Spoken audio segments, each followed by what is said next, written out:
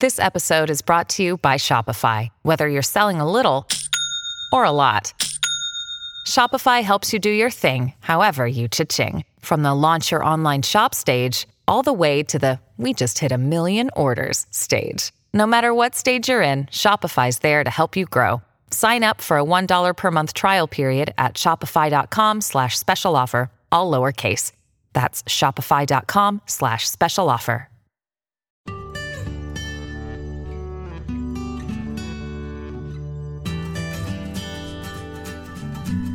Hello, everyone, and welcome back to New Books in Drugs, Addiction, and Recovery, a podcast channel on the New Books Network. I'm Emily Dufton, the host of this channel, and today we'll be talking to Joe Miller, author of the new book, U.S. of AA, How the 12 Steps Hijacked the Science of Alcoholism. Miller is an award-winning journalist and an associate professor of English at Columbus State University in Georgia. His journalism has appeared in The New Republic, Salon, and Vibe, and his first book, Cross X, the amazing true story of how the most unlikely team from the most unlikely of places overcame staggering obstacles at home and school to challenge the debate community on race, power, and education, was selected as one of the best books of 2006 by the Chicago Tribune. U.S. of AA is his newest book. Joe, welcome to the show. Thank you. Thanks for having me. So glad you're here. So before we discuss U.S. of AA, I wonder if you could begin telling us a bit about yourself. Your first book, as we said, was about a debate team, which is quite a different subject. How did you switch from writing about debate teams to writing about the history of alcoholism and Alcoholics Anonymous? Well, there were a lot of failures in between. I pursued a number of books, some of them quite far. I spent actually a whole year in a church working on trying to get a book there. Wow. Just basically following threads, following stories. This actual project, it started out as a quasi-memoir.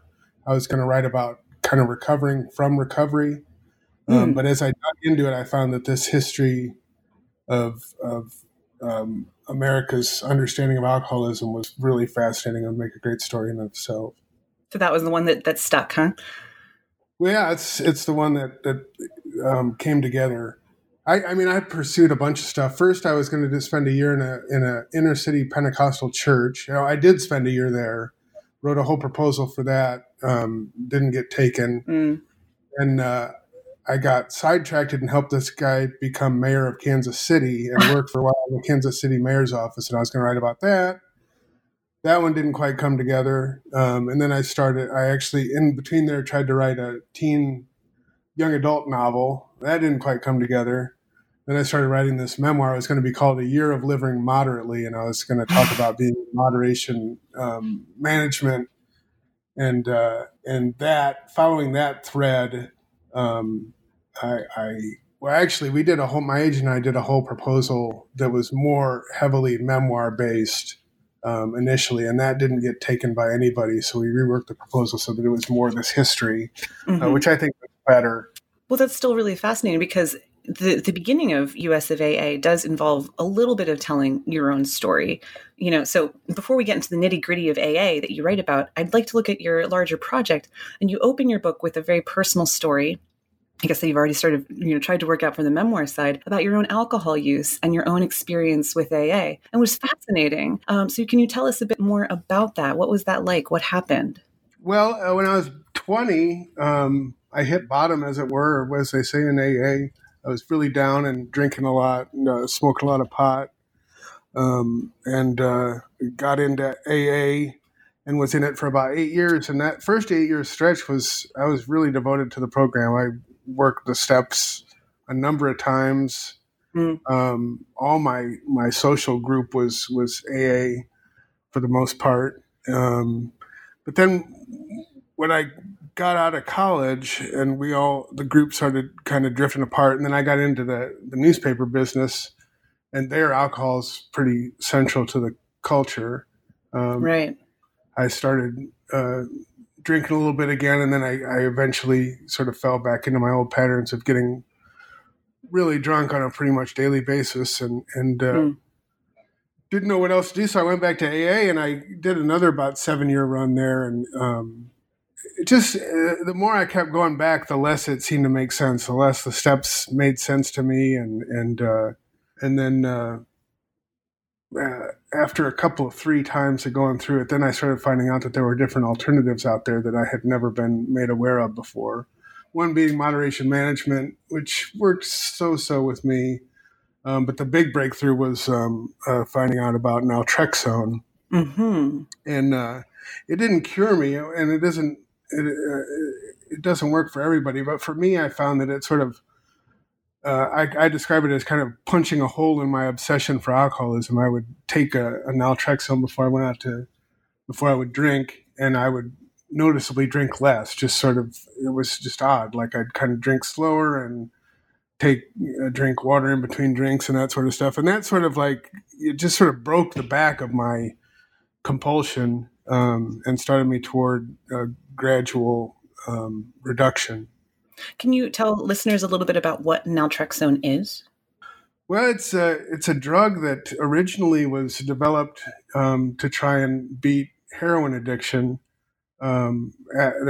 Right. It's one of the only 3 FDA-approved drugs to treat opioid use disorder. It's methadone, buprenorphine, and naltrexone. So it's fascinating that you were using it for alcohol. Right. Well, what happened was they developed it initially during Vietnam because a lot of soldiers were using heroin over there, and they were very concerned that people would come back addicted, which that's a whole other story because that showed that they came back and sort of just quit, a lot of them. So it kind of broke some of the theories about how addiction works.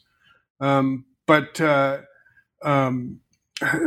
scientist at, I think Penn or one of the Ivy League schools started experimenting with it for alcohol abuse and found that it could reduce problem drinking.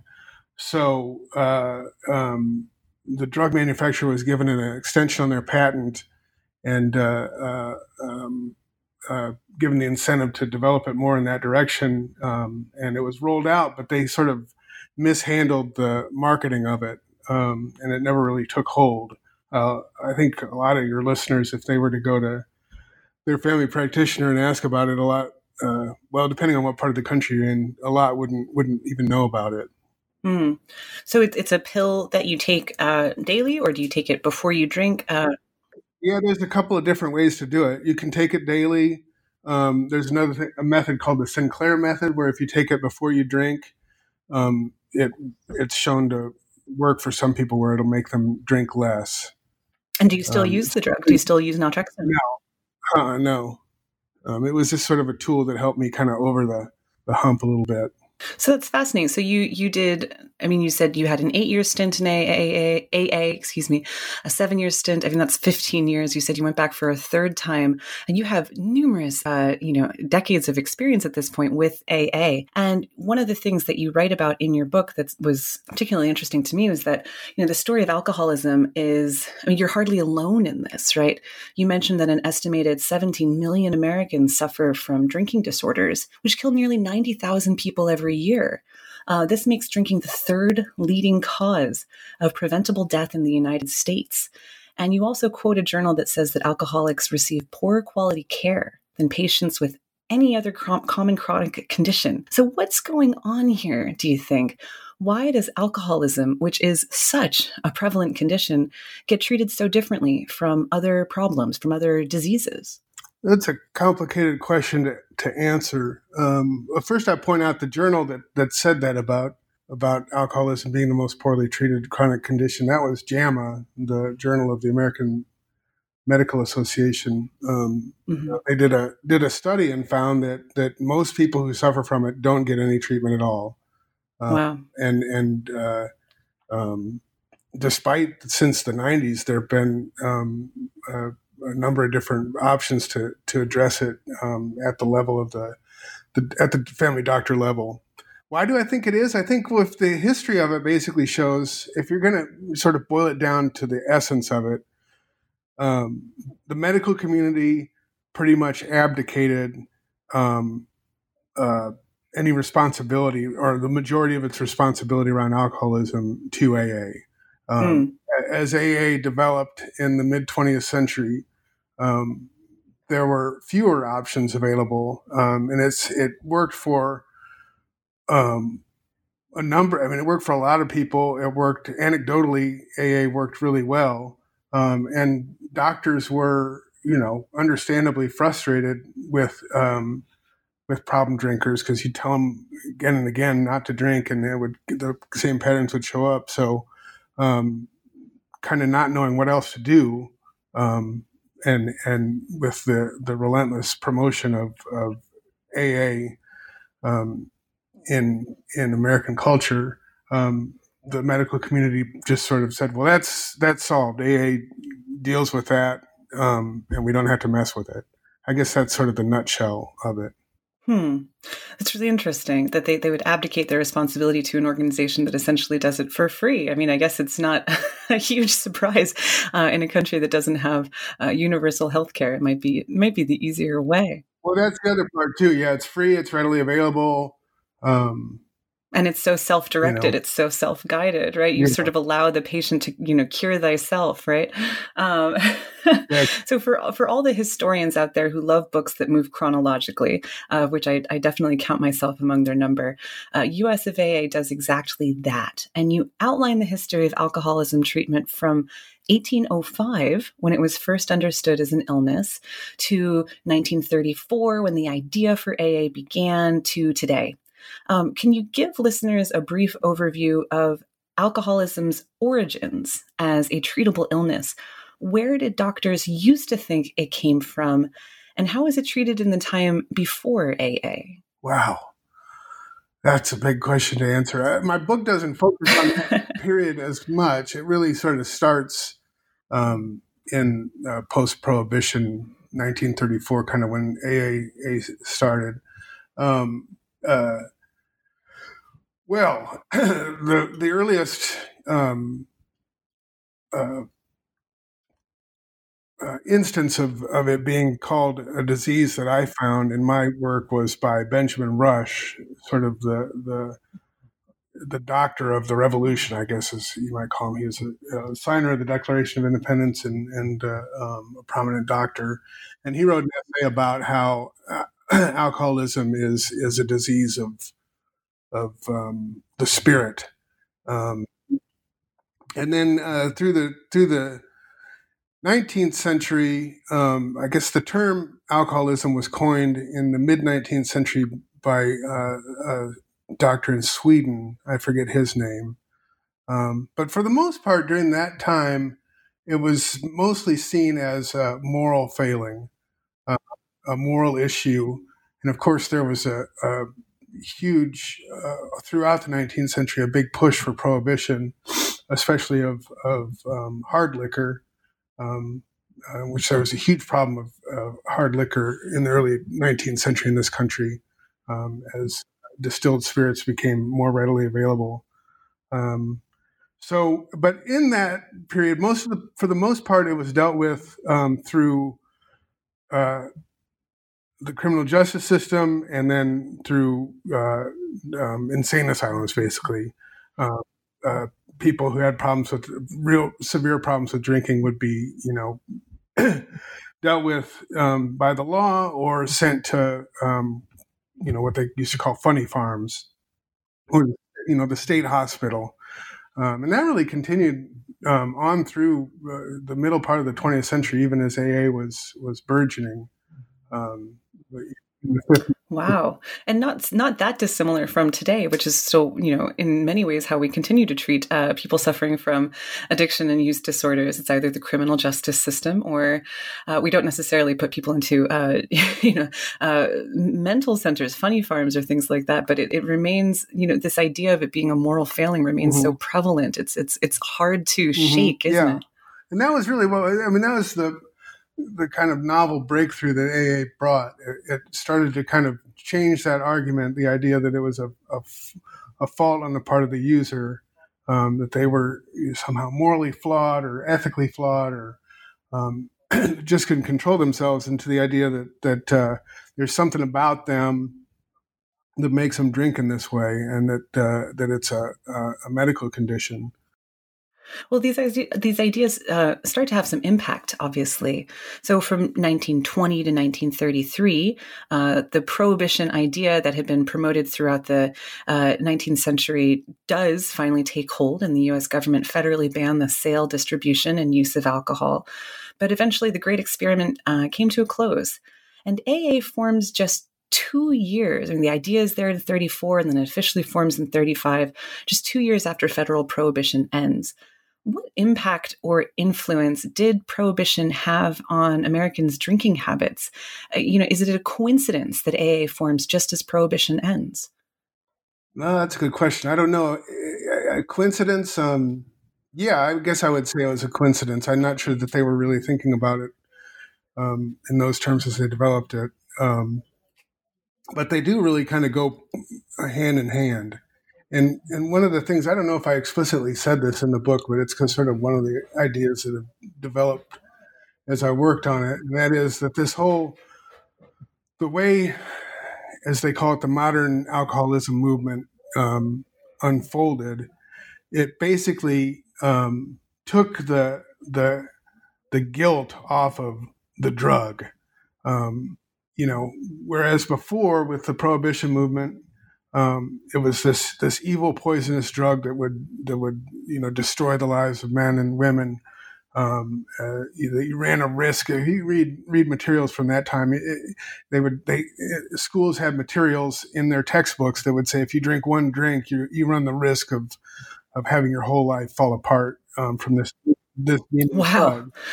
And I think one thing that prohibition taught us is that we love to drink, and it's pretty much impossible that we're going to keep people from drinking by any law. Basically, prohibition made criminals of non-criminal people.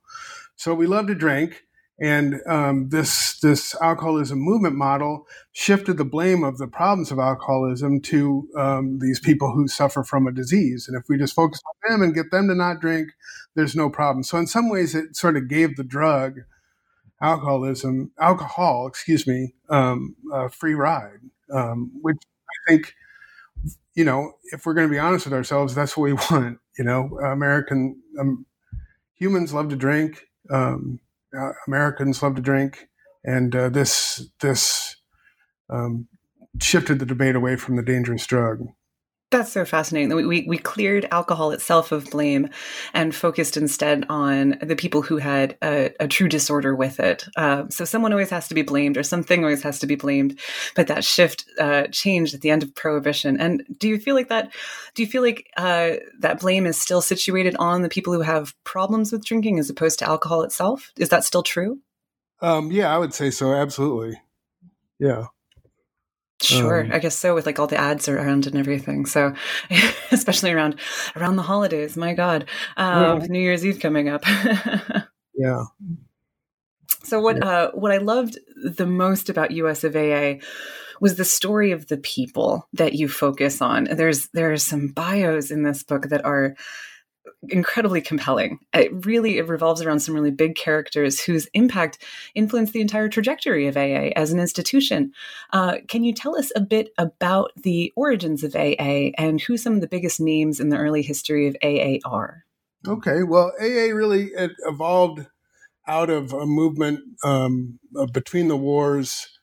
What is this group called? The Oxford Group. It was sort of I guess they sort of fancied themselves as a supplement to other churches, it was a worldwide movement, and among the groups that they targeted for growth was alcoholics. And Bill Wilson was one of his old drinking buddies, got involved with the Oxford Group and came to him and sort of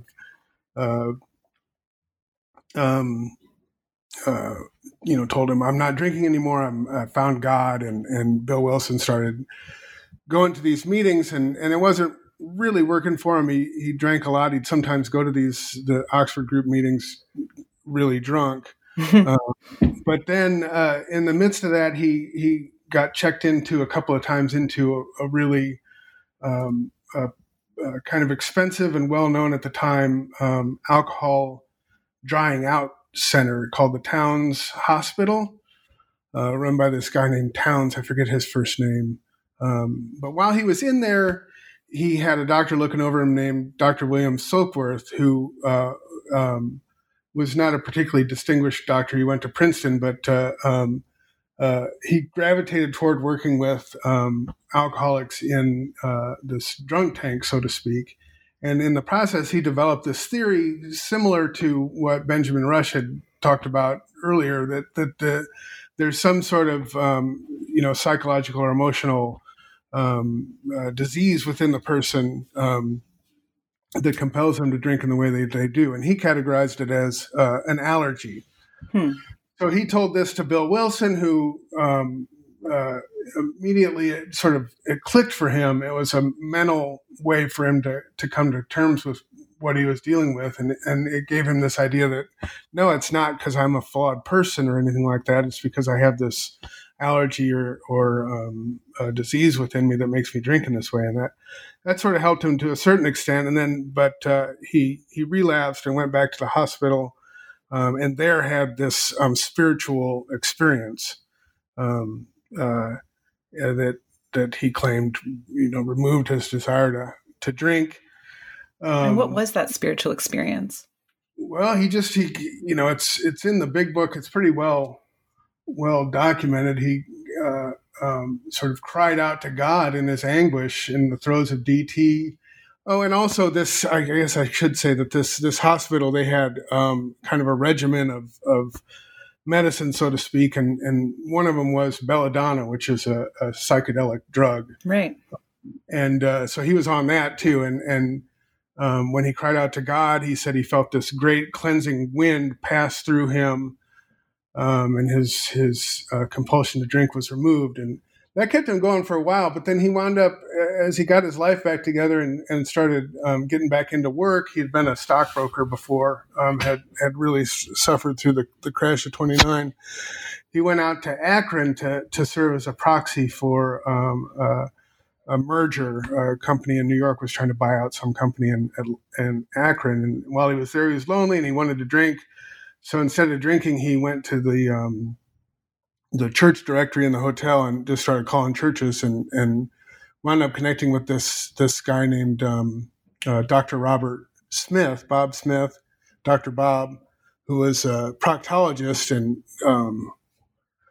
just really in the throes of terrible alcoholism, drinking every day, drinking before surgery, et cetera, et cetera. And he went to talk to him and they clicked. And Dr. Bob had one slip, but then when he stopped on June 10th, 1935, that is called the beginning of AA. And then from there, they would have meetings in Akron. They'd go out and try and find drunks to get sober, and it spread to Cleveland. And pretty soon they had a pretty little group there. Wilson went back to New York and started a group there, kind of out of his house, and it just grew from there. So it seems like it almost goes from the idea of alcoholism as being a moral failing to the cure for alcoholism being almost moral companionship, right? It seems like Bill W. and Dr. Bob say that you can overcome drinking if you have a supportive group around you that holds you accountable and keeps you kind of straight, right? So how are these individuals viewing alcoholism and the alcoholic, and how do they incorporate that into what AA says about people who have alcohol use disorders? Well, I'm not sure that they would have said back then that it was necessarily the fellowship between the people who were suffering. That was an element of it. But the primary curative in the whole process was a complete spiritual awakening, a complete spiritual change. Wow. So that was really that's the medicine in the process. Which is hard to prescribe, right? So I would say that as AA was being developed, they saw it as an allergy, a sickness and that sort of thing. But they weren't really, they knew, or at least Bill Wilson knew, that wasn't a real medical endorsement. As they as the group developed and they wrote this sort of central text for it, they got Dr. Silkworth to write his theory of an allergy and that sort of thing. But they knew, at least Wilson knew, that they didn't have real consensus from the medical community about what they were doing. And that comes up later because the real person that's responsible for AA's growth is not Bill Wilson or Dr. Bob. It's a woman named Marty Mann, who was one of the first women to get sober through AA, I believe in 1939. And she was a PR expert. Even before she got into AA, she was in the New York Magazine world. And she started to become kind of an ambassador for AA in the New York area. She would go to different civic groups and talk about AA and that sort of stuff. And she had this vision over time of how she could create this national network to help people to understand alcoholism as a disease and to start dealing with it in a way other than the criminal justice system and insane asylums and that sort of thing. There were some requirements. Just to close the loop here a little bit, when she first went to Bill Wilson about the idea of starting this national network about that, he was doubtful because he didn't think that the scientific community would get behind the idea of it being a disease. She proved him wrong. She got Yale to back that up in short order, and that was really the foundation for her whole campaign that went through the 40s, 50s, 60s, 70s, and her the group that she started is still in existence today. That's amazing. She was one of the most compelling characters in the entire book. I really enjoyed learning about her because she's, she's essentially a closeted lesbian. She is a PR professional in an era when women are not seen as being, professionals in many public places. And she's also so outward about her own process of recovery. And I think she's just such a compelling person. But she also says that there's a lot of, I don't know if I'd call them requirements, but perhaps they are, that alcoholics need to kind of achieve before finding salvation in AA. So as you said, even in the beginning of our interview, there's requirement that one has to hit rock bottom and experience this hopelessness and then go through this spiritual transformation and really give one's life to God as they understand God. That's really interesting. Why do you think that Marty Mann and Bill W. and Dr. Bob sort of created an entire organization that demanded these things that simply don't impact the treatment of other illnesses? Is it because they work? Well, I think in their sort of skewed view of things, yes, it worked that way. I think where it came out of was that, I mean, despite the successes that they bragged about in those early days, there was really more failure than there was success, which is pretty much in line with the difficulty of treating the disease. There's a lot of setbacks and it takes a while to get going. So their experience was for themselves and for the other people that they saw around them that it was working for, that people really had to get to a place where they just were at rock bottom. Their lives, they just can't go on anymore with drinking until they're ready to take the cure. And the cure is, God and absolute abstinence.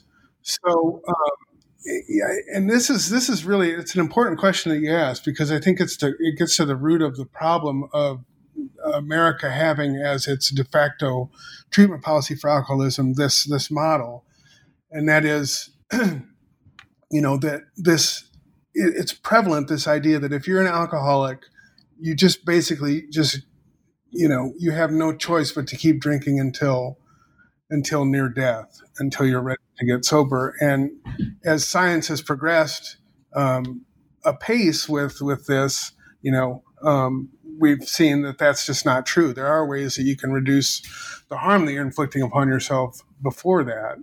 And there are studies too that show that if you believe that your only way of drinking is to drink to extreme excess, you're more likely to do that. So the belief itself, the prevalence of the belief itself, can lead to more hurtful, harmful behavior. That's fascinating. The mental component of this that has just been sort of reiterated, although shifting and evolving over and over since Benjamin Rush's time, is really compelling. Yeah, let me give you another just to kind of underscore that. Just to give an example of that, there still is no real consensus in the medical community about what exactly it is, what kind of disease it is, and that sort of thing. And one of the better examples I've found is that in the course of my interviewing with different people, I interviewed this guy named Peter Monti, who's the director of one of several alcoholism research centers around the country at Brown. And I asked him, well, what is alcoholism? And he said it's a learned behavior. It's a conditioned response. And then later, a month or so later, I interviewed one of his former students, grad students, who now runs a lab for the National Institute of Alcohol Abuse, NIAAA. He said it's absolutely a disease, so it's like there's no consensus. And then when I went back to the director of the NIAAA, Dr. George Koob, and presented both their sides, he said, well, it's both. Why decide? Why have them both? Yes, of course. Well, I think what it comes down to is that really, I think the best way to explain it is that it's not a singular ailment. It's not a singular disorder. It's a range of things in the same way that depression or anxiety or mental health issues are. There's a range of the ways that it manifests, and there's likewise a range of ways to approach it and to treat it. Right. That's fascinating. But ultimately, AA and the 12 steps kind of come to dominate the recovery field, as you've said. So what happened to AA over the course of the 20th century? I mean, you're saying that in the beginning in Akron, it's this struggling little organization. And then, of course, Marty Mann does quite a bit to promote it, but it has grown into one of the most powerful influencers on the field of American alcohol treatment. How did this happen? A number of ways. I think the biggest is one, press. Marty Mann's efforts in the press to get the whole country to understand alcoholism the way she understood it. Preceding that, though, was an article in the Saturday Evening Post, which was instrumental in AA's early growth. And that was one that was completely pursued by Bill Wilson and a couple other New York members of the group. And then again, I lost track of the last part of your question. Well, how did it basically go from this little struggling organization into one of the most powerful influencers on the field of American alcohol treatment? Well, as the American alcoholism movement, as they call it, which is this whole sort of history that AA is a part of, the people who were active in it and really pushing it at all levels, from community level with community like county health organizations and that sort of thing, or hospitals, a local level with employers, manufacturing, that sort of stuff. They were all directed by people who were in AA or in some way connected to people in AA. They were people who were believers in AA, and they knew all along they were pushing AA as the way to get out of, to help with this. And then from the local level up to the state governments, to the federal level, to the point where we had federal legislation unanimously passed in the late 60s that created the National Institute of, I always get the acronym a little bit mixed up. It's either alcohol and alcohol abuse or the other way around, NIAAA. So it was believers who were pushing it. And then the other part of it too is that a lot of creatives, have problems with drinking, and so journalists were in AA. So newsrooms had people that were in AA, and that that's just sort of, it became a common understanding in media, and then of course in movies. It's only until it's only been recently that if you watch a movie or a TV show, there might be some sort of alternative portrayal of an alcoholic. But prior to maybe the turn of the millennium, pretty much all the if you have a recovering someone who's dealt with alcoholism in a movie, they're going to follow the Marty Mann model. The power, the media power, and the media control of this narrative is fascinating. I mean, I don't quite see that with other diseases or other disorders. That is a lot of power to be able to control the narrative in so many ways about the treatment industry. But one of the things I think people will be really interested in is that your subtitle is important. It's how the 12 steps hijacked the science of alcoholism. And, I guess briefly, actually, what we should do is if you could describe the 12 steps and what they are and why they are so integral to AA, but also then if you could talk a little bit about what the science of alcoholism is and how it was hijacked by these 12 steps.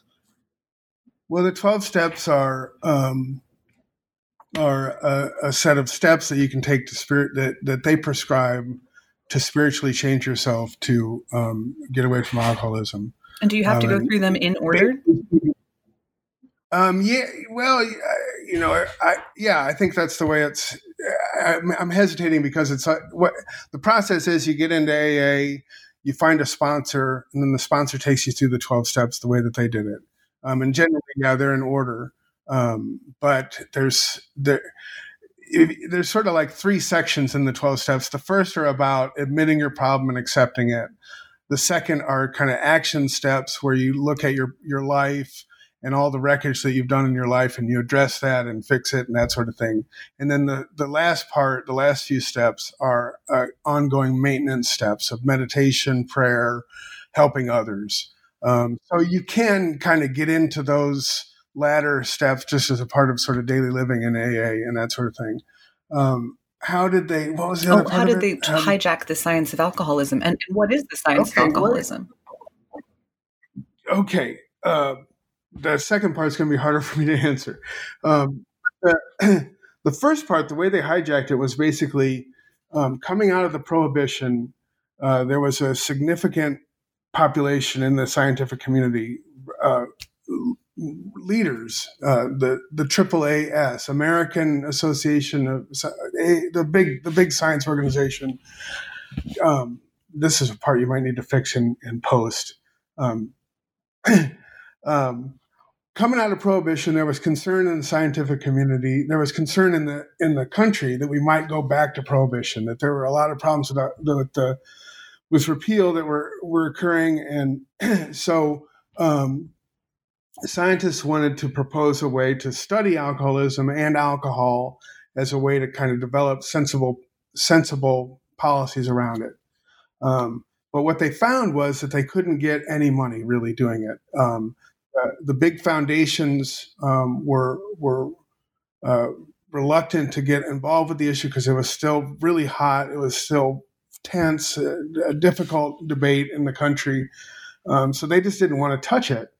And there was no real government money yet available for it because there weren't any alcoholism agencies and that sort of thing.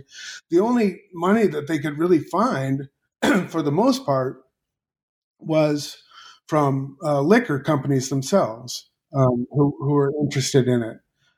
So early on, they actually the AAAS created a subset to deal with alcoholism. Now I'm at a loss for what it's something like the National Committee for Problems on Alcoholism, NCPA, I think it is. And they were in operation for several years, really struggled with their budget. And then finally they were offered to get money from alcohol companies. And they, at a meeting, very explicitly decided, okay, if we're going to take alcohol money, we can't study alcohol. We can only study alcoholism. But at the time, and still today, there's no real meaning to that. Like, it's just a made up term, and they knew it. You can see it in the minutes of this meeting, that they knew that they were dealing with something that didn't even exist. But that was the way to get money to do the research that they wanted. A top scientist from Yale, real popular one. He was kind of a popular scientist. He would write these books, these kind of pop culture science books, and appear in the New York Times with radical ideas like giving candy to your kids is good and that sort of stuff. he became disenchanted with this NCPA when they started looking at alcoholism money. So he took a scientist from that group over to Yale, and he had established a school on alcohol. He was a physiologist by discipline, and that group, they would have a summer school on alcohol, and they would bring in people from both sides of the prohibition argument, public health officials, and just teach them different things about alcohol. And it was very much focused on the drug of alcohol, and alcoholism or alcohol problems were just sort of a subset of it. So while that was going, Marty Mann came up with her idea for having this national network that would, PR campaign that would get us all to look at alcoholism the way she saw it. She approached Yale, and this other scientist named Elvin Jelinek immediately seized on it and said, this is going to be our ticket. If we push this, get this idea of, get America to change its views about alcoholism, then we can start having the money we need to do the research. And that's exactly how it played out. It was, it